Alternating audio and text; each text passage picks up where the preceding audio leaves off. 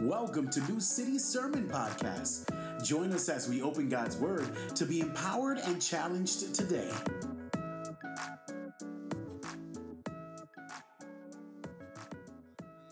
all the books that we've gone through, and it's just our way of saying we really want to be about God and His Word, because when God speaks through His Word, we want to listen. We are in the final chapter, and if you have missed any of the previous weeks, let me encourage you to go back into the podcast and listen to previous stories about Jonah, because it really is not the story you think it is. We're familiar with the outline, but we don't really know the meaning of the story, because the story's been kind of adopted into a children's story. And it's really not. It's really an unsettling story that's meant to ask us some deep questions. But just a quick overview. Jonah was called by God as a prophet of Israel to go to the city of Nineveh. Nineveh was a city in Assyria, and Assyria was the violentest empire at the time.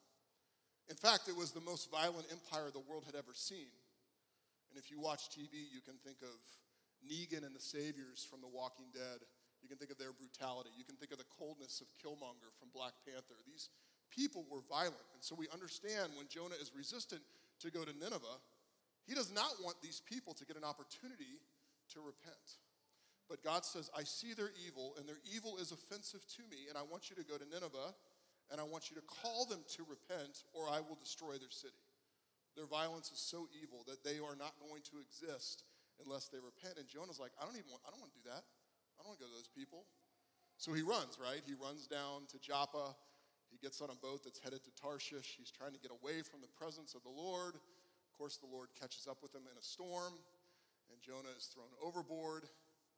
And in God's mercy, a big fish is sent to rescue Jonah from drowning. Well, in the belly of that fish, Jonah repents. He turns towards the presence of the Lord. The big fish spits him out. He goes to Nineveh in chapter 3. He preaches, in 40 days, if you do not repent, the city will be destroyed. And the whole city repents. From the lowest class person all the way up to the king, the whole city repents of their evil that the Lord had seen and called out. And God, in His mercy, sees their repentance from their violence and evil, and He has mercy on them. He relents from destroying the city of Nineveh. And we really ended last week by talking about the judgment and the mercy of God. And if the story ended at chapter 3, we might say it's a happily ever after story. But unfortunately, the story doesn't end in chapter 3. There's one more chapter, which we'll look at today, where we look at Jonah's response to God's mercy after the Ninevites repent. And instead of being a happily ever after story, it's really an angrily ever after story. Because God asked Jonah some very tough questions about Jonah's anger. And we're meant to actually hear those questions and try and answer them ourselves about our anger. This last chapter is really meant to probe our hearts as we think about God's judgment, as we think about God's mercy, and as we think about our enemies. Now, there was a while where I thought I wouldn't have enemies in life, but life is much too broken for that. If you don't have enemies, wait 10 years. Someone will cheat you out of something, someone will do something to you, and they will become an enemy. In fact, Jesus is not afraid to talk about enemies because He knows it's just a reality of life. And so in light of that, we're going to look at Jonah chapter 4 and think about our enemies. But first, let me pray. Father of mercies, we pray that You would be merciful to us again, and that You would take Your word deep into our hearts, that we might be transformed once again, and that we might become a people who act justly and love mercy and walk humbly with You. And all God's people said, amen. All right, we're going to start in 3 verse 10 and go all the way through 4:11. The Word of God says that God saw their actions, the actions of the Ninevites, that they had turned from their evil ways.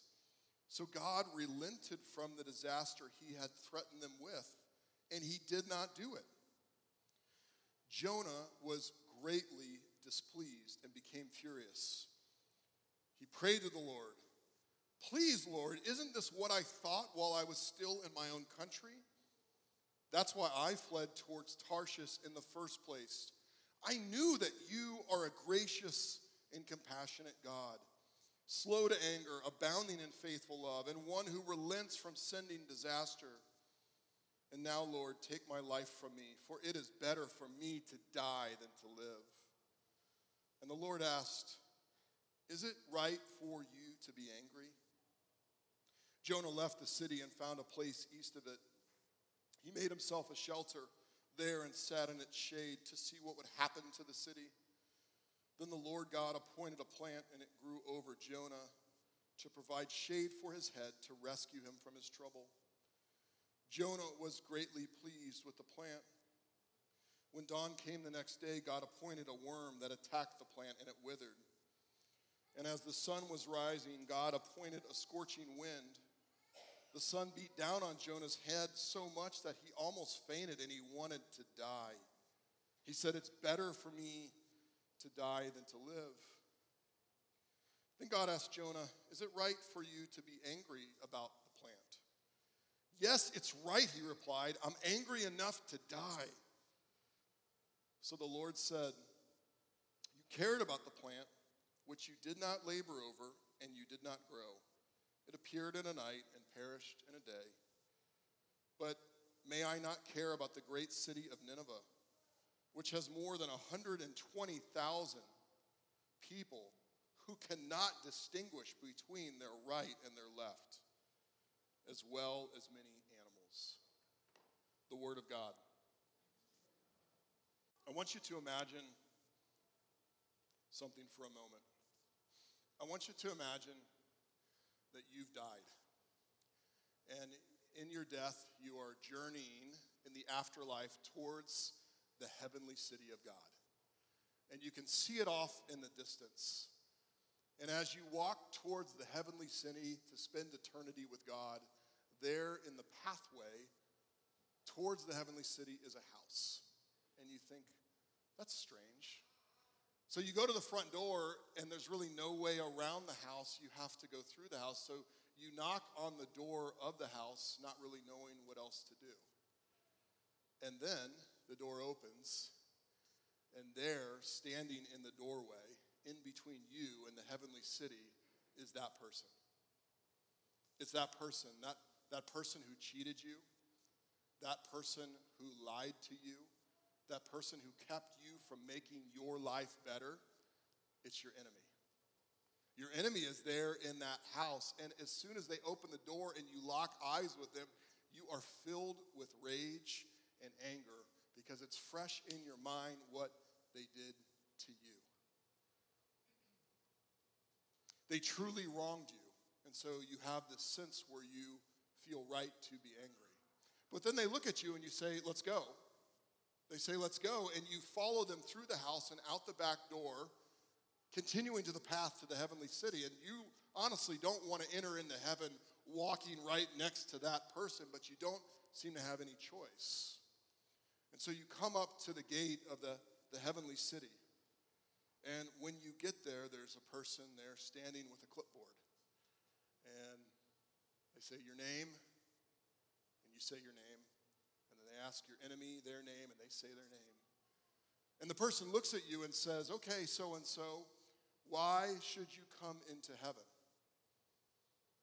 And you're a Christian. You believe in the gospel. You know what Jesus Christ has done for you on the cross. And so you say this, you say, "It's nothing I have done, but it's the mercy of God through Jesus Christ in dying on the cross." And you say it with boldness and confidence. But as you say it, your enemy next to you is saying the exact same thing. Now, the funny thing is they're not copying you. They're saying the same words with the same pace as if you were both reading from a script. And you look over and you're like, when are you going to shut up?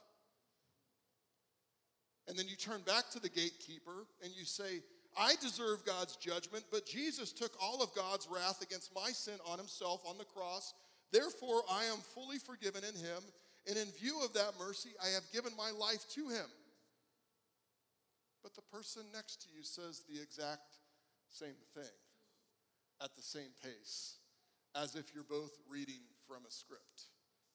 And you're kind of there looking at them like, what gives here? That feeling that you feel is a little bit of how Jonah was feeling. Now, that's what I said about the heavenly city. That's not actually how it happens. It's just a parable that I made up. But it provokes a feeling in us that might be how Jonah feels. He had gone to this extremely great city, this extremely great city of Nineveh that was located in the Assyrian Empire, a violent, brutal empire that was the enemy of his people, Israel. And Israel wasn't just any people, Israel was God's people. And God had seen the evil and injustice of Nineveh, and he threatened to demolish the city just like he had threatened to demolish and did demolish Sodom and Gomorrah.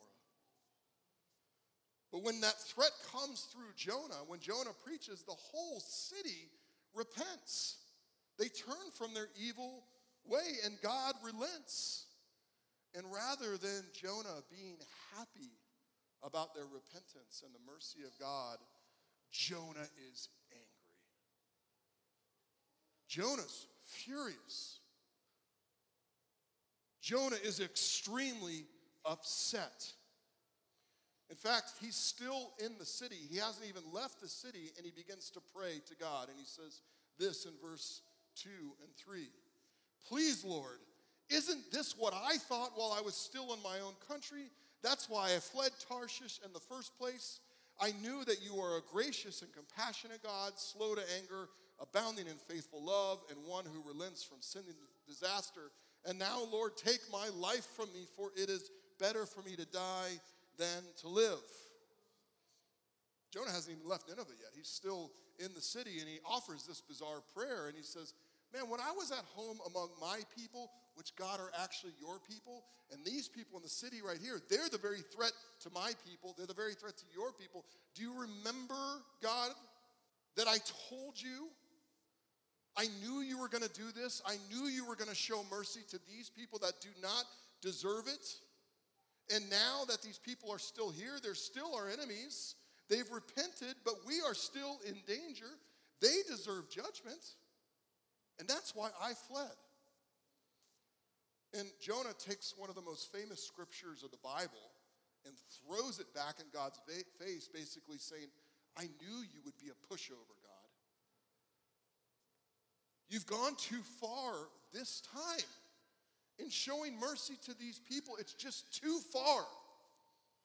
And in this moment is one of the greatest points of irony in the story.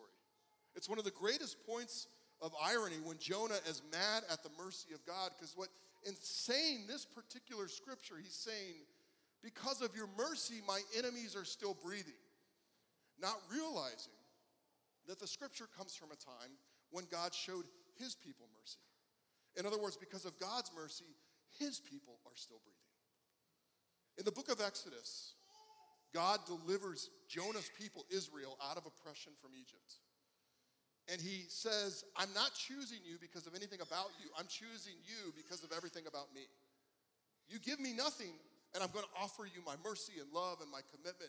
And God makes a covenant promise with them and says, I will be your God, and you will be my people. I'm not doing this because you deserve it. I'm doing this because I'm merciful. And God says, will you be in this relationship with me to the people of Israel? And they say, yes.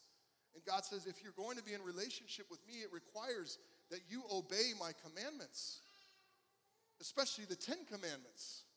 And God gives the commandments to Israel, to Moses. And the first 2 commandments are that they shall have no other gods before Yahweh, and that they shall make no graven images. They shall make no idols that represent gods. Those are the first 2 commandments. And they say, God we will do those along with all the other commandments. We will obey you. And Moses, after he delivers the commandment, goes back up onto the mountain to meet with God. And the people, they get a little bored. They get a little bored. And so they gather together gold, and they make a golden calf. And they make this golden calf, which breaks commandment 1 and commandment 2. And then the golden calf is held up. And in front of all the people, it said, "Here is your God who saved you out of Egypt." What? That is ridiculous. What are you people thinking? Well, God is meeting with Moses up on the mountain while this happens, but he still sees what's happening down at the bottom, and God is furious. I've just saved you because of my mercy. You've agreed to follow my commandments, and you can't even follow commandment 1 and 2. And God tells Moses, this people has now entered into the part of the relationship, not the blessing for obedience, but the curse because of disobedience. They have agreed to this. I am going to wipe them out and start over with you, Moses.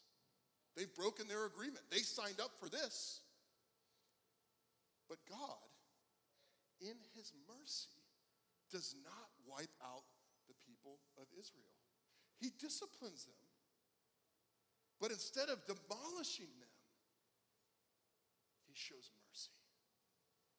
For breaking the top 2 commandments, the easiest ones to see when you read through the commandments because they're at the top. And Moses meets with God again. And God reveals himself to Moses and says this in Exodus 34. The Lord passed in front of Moses and proclaimed, the Lord is a compassionate and gracious God, slow to anger and abounding in faithful love and truth, maintaining faithful love to 1,000 generations, forgiving iniquity and rebellion and sin. Because that's what he'd just done to Moses' people. And here in this moment of irony, Jonah is calling on this scripture to say, I knew you were like this, God. I knew you were a pushover. I knew you were going to show mercy. And Jonah forgets that his people would not exist at all if God was not this very same way for them. He misses it. God has withheld the judgment deserved to the Ninevites, and God has withheld the judgment deserved to Israel because God is merciful, because he's compassionate and gracious, slow to anger, abounding in faithful love and truth, maintaining faithful love to 1,000 generations, forgiving iniquity, rebellion, and sin. And the irony here is that Jonah sees himself as morally superior to the Ninevites. They don't deserve your mercy, God. These people shouldn't even exist, forgetting that his people have broken the top 2 commandments and they wouldn't exist if it weren't for God's mercy. But Jonah is frothing mad. He's so mad, he can't even live. He can't stand the sight of his enemies not being demolished. And in verse 4 and 5, God asks this question. Is it right, Jonah, for you to be angry? And Jonah replies, oh wait, Jonah doesn't reply. Jonah leaves the city of Nineveh and found a place east of it. He made himself a shelter there and sat in its shade to see what would happen to the city. Now, let's try and answer that question for a moment. Jonah, is it right for you to be angry? Nineveh was a violent people. If you look up the ancient Assyrian Empire and what they did to their enemies, you will not be able to read very far because it is grotesque and it is brutal. And there is a sense where there is a righteous anger about the injustice that Nineveh has done against their enemies, against the people that they captured, against the people that they enslaved. This is not a just society, and injustice deserves righteous anger. But this has turned into a just society. They have repented. They have turned away from the very evil that God has said, I will destroy you for. And in light of that, God asks Jonah, Jonah, is your burning anger good? How does it taste in your soul? What will appease your anger, Jonah? And we get no answer from Jonah. He didn't want to answer the question. Instead, he goes east, which is interesting because if he wanted to go home, he would have gone southwest. But he goes east outside the city, and we get this sense that he's like, maybe they'll turn back to their evil, and then God will pound them. And I'm going to eat popcorn and watch and wait for that. So Jonah goes up and sets out camp just east of Nineveh, hoping, waiting, that judgment might fall. And God sees Jonah there, a fool, waiting for God's judgment, and God shows Jonah mercy by appointing this plant. Just as God had appointed a big fish to save Jonah, he appoints a plant to grow over Jonah and save him from the sun. And in God's mercy, this tree shades Jonah, saving him from the discomfort.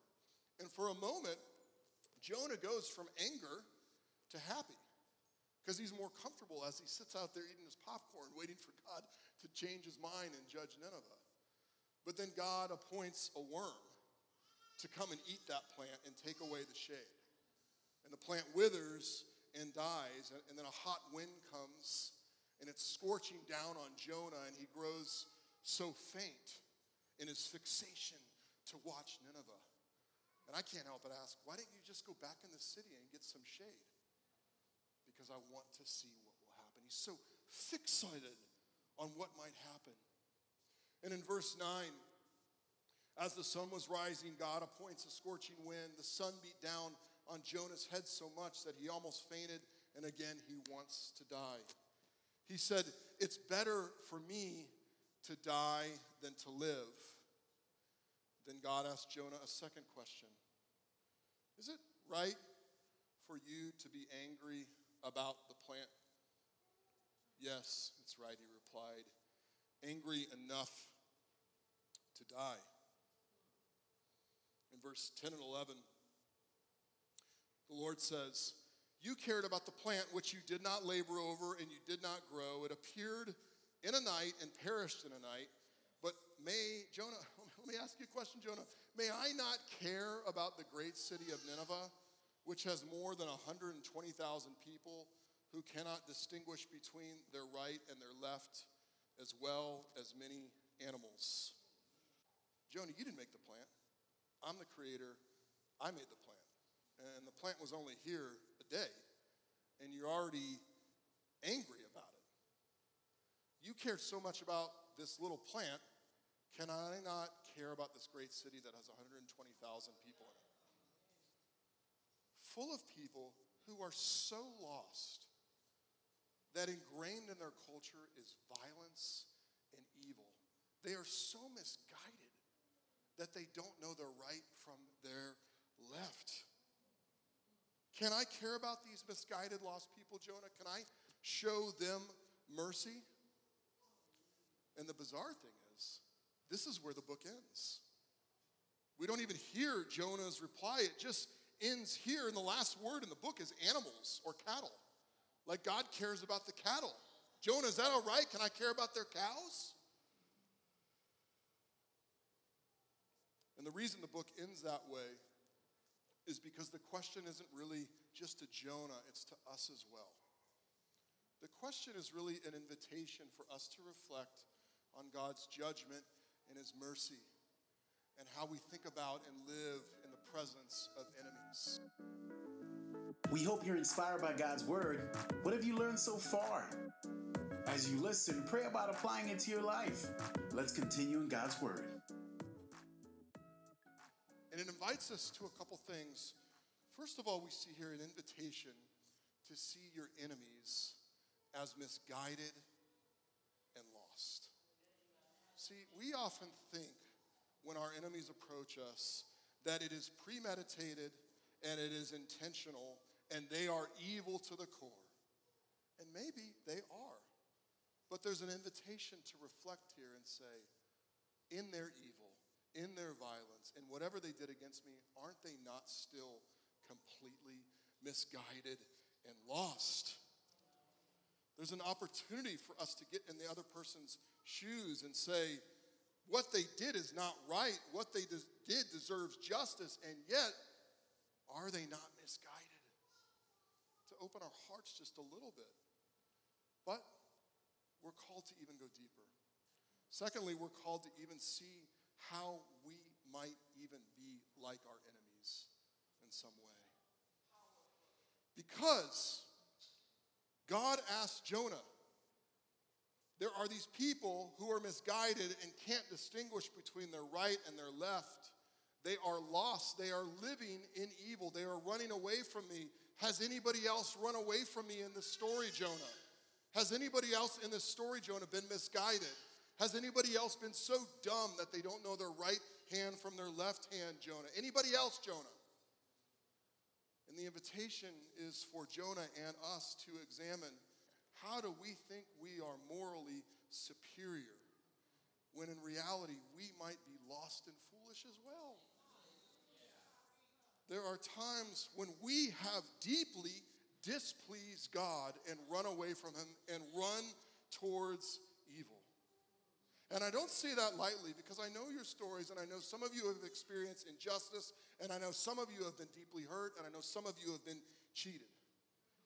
And the temptation for us in that is to say, I would never be like them. I could never do what they did. Pastor, you don't know how deeply that person did evil against me. And you're right, I do not. And you might even say you can't compare the atrocities of the Ninevites to Jonah's running.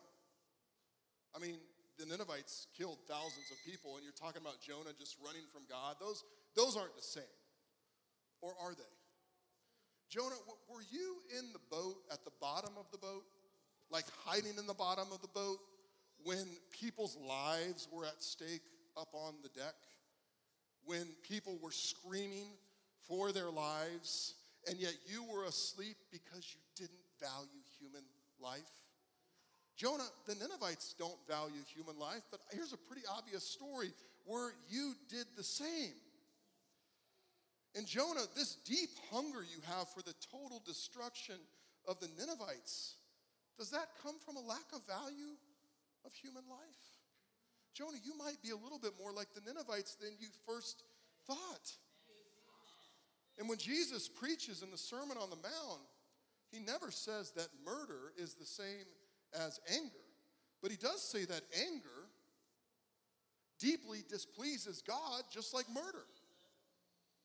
And while we know that adultery and lust are not the same thing, both adultery and lust deeply displease God. And we know that wanting what someone else has isn't the same as stealing what someone else has. Yet both of those, the action and the attitude, deeply displease God. And here's the catch: both of them need God's mercy. So there's an invitation for us to see how our enemies need mercy just like we do from God. And the amazing thing is God gives mercy freely. But we have to be careful that we don't say, mercy from God for me, but not for thee. I get mercy from God, but you do not. We have to be careful, because then we're saying that we deserve God's mercy and the other person does not. But once you say you deserve mercy, it's no longer mercy. Mercy is unowed. Mercy is risky. Mercy is scandalous because it's freely given. Whenever mercy is given, everyone watches and goes, that's too much. That's too much.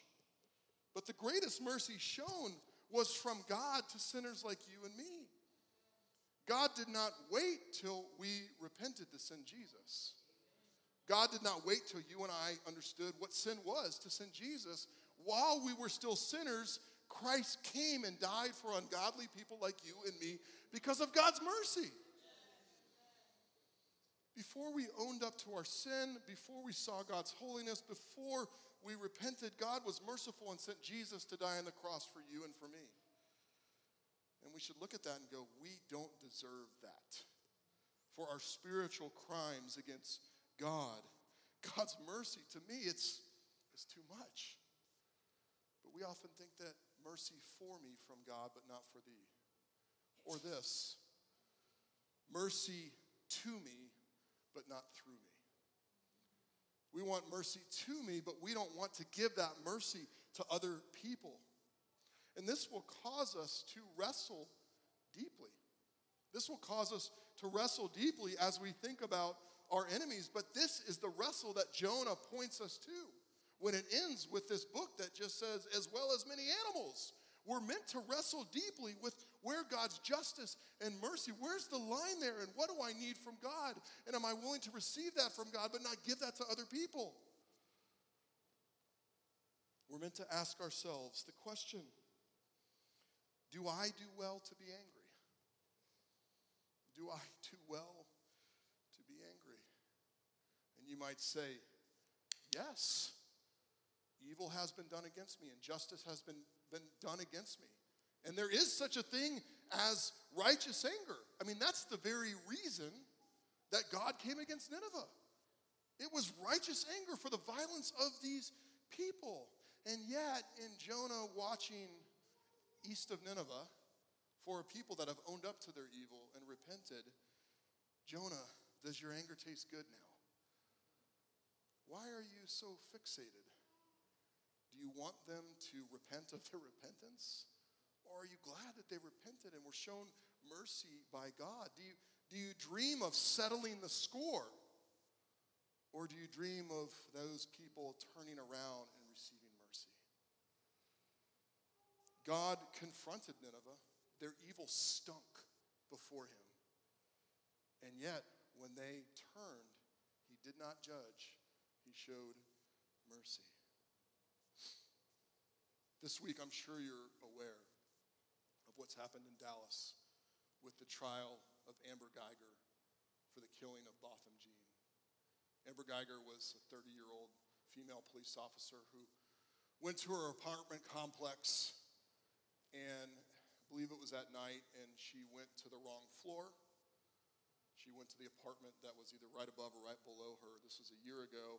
Went into the house, and there was a young black man from St. Lucia just watching TV and eating ice cream. And she assumed he was an intruder and pulled out a weapon and shot him. He died. And a year later, this week, the trial happened. And Amber Guyger was convicted, I believe it was of manslaughter, and given 10 years. And I realize every one of you feels some kind of way about that. But after the trial and after the sentencing, the family was given an opportunity to do what they call victim impact statements, which is an opportunity for the family to confront the perpetrator, for the family to go and say something to Amber Guyger about the impact that they've had on their life. And Botham Jean, his little brother, went just 18 years old, and while the rest of the family, I don't believe, did statements, he decided to.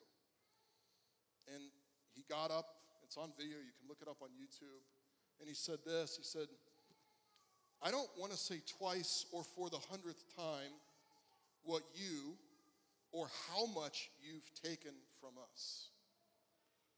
I think you know that. But I just, if you truly are sorry, I know I can speak for myself. I forgive you. And I know if you can go to God and ask him, he will forgive you too. I love you just like anyone else. And I'm not going to say I hope you rot and die like my brother did. I personally want the best for you. And immediately, that episode was all over social media. It was my feed. And I found there were two responses to that. One, I found both black and white Christians and Christians of all different colors were celebrating this awesome display of mercy that points us to what God has done for us in Jesus Christ. But then I also saw another thread which didn't say they weren't celebrating the mercy, but just said, hey, wait a minute. Please don't celebrate the mercy if you did not grieve the injustice. Don't celebrate the mercy if you did not grieve the wrongdoing. Because God is a God of both mercy and justice. I mean, when Jesus came and taught about the summary of the law, he said the weightier matters of the law are justice and mercy. And I think there's something that we have to understand in our country. We're quick to say, we can be quick to say, and I can be quick to say this was an accident. But that is not the wrestle that many people of color have. Because Botham Jean was not responsible for that woman's gun, she was. And that family will never get that young man back. And I think about what that would be like if that happened to one of my children or to one of the young black men in our church. And to think about never getting him back and the response to that being 10 years.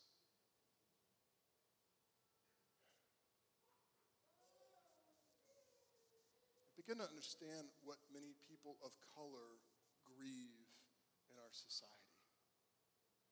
We know it was an accident. We're not thinking in terms of settling the score, but what does it mean about our dignity as human beings that we can be doing nothing wrong and someone can walk in and shoot us and they only go to jail for 10 years for that? And to hear the voices of people say, we can't even eat ice cream in our home while watching TV. And to begin to understand what people of color are mourning with this injustice. And for us to come and push on forgiveness and push on mercy without fully understanding the grief and the loss. A friend of mine, him and his wife went to the hospital to have a baby, and there was complications with the baby. And the hospital mishandled the complications, and the baby died. It wouldn't be right for me to go and say, mercy, forgiveness, like to push on that. There's a grief that needs to happen. There's an acknowledgement of the injustice that needs to happen. And there's something that we have to understand is happening in the hearts and minds of black folk in our country and in our church. And that's all true. At the same time, understanding that makes Brant, Botham's little brother, makes his display of mercy even more extraordinary. It makes it even more extraordinary. I remember how angry I could get as an 18-year-old boy at nothing. And this young man chose to face the woman who killed his brother and forgive and offer mercy.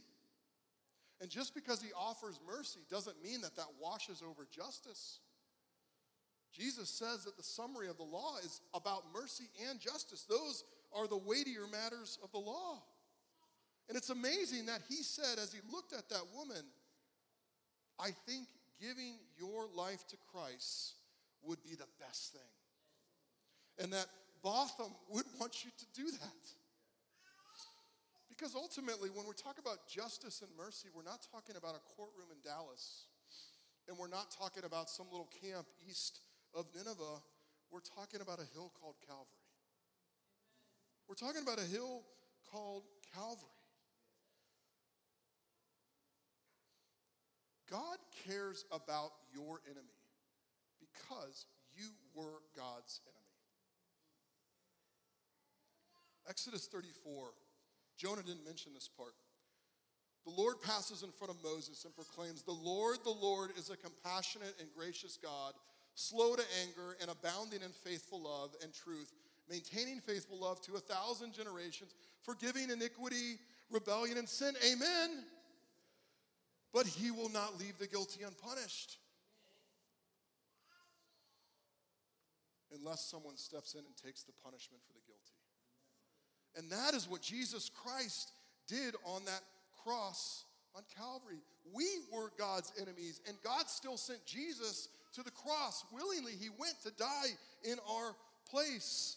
And that death on the cross is the greatest act of injustice that the world has ever seen.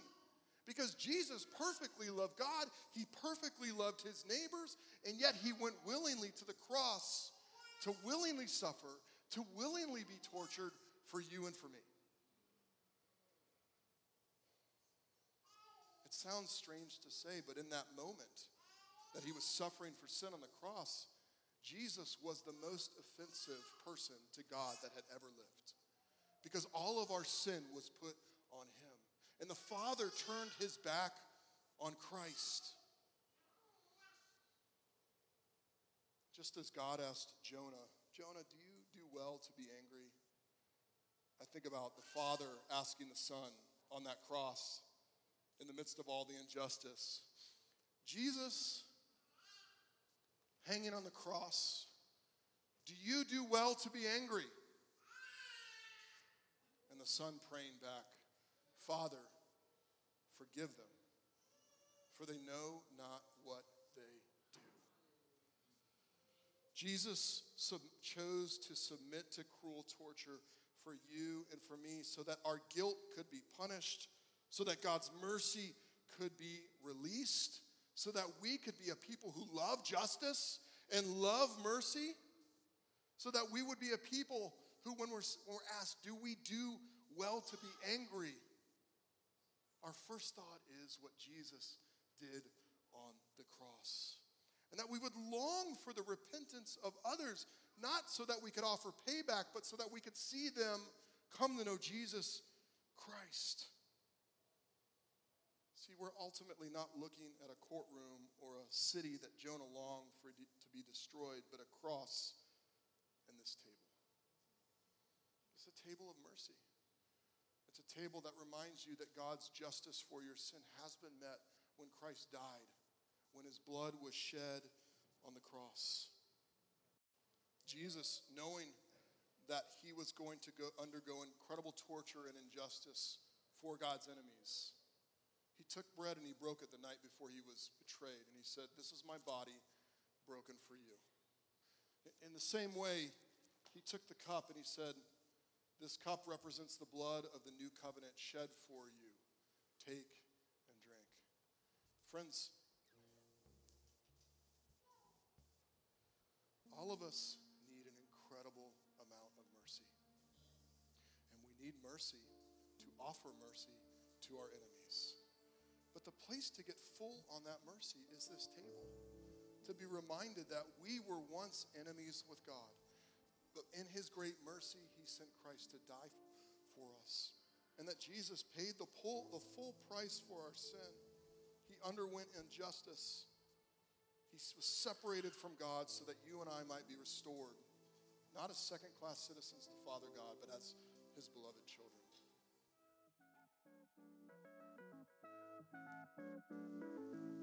Thank you for listening to New City Sermon Podcast. Download our app by searching New City HH in your app store. We'll see you next week.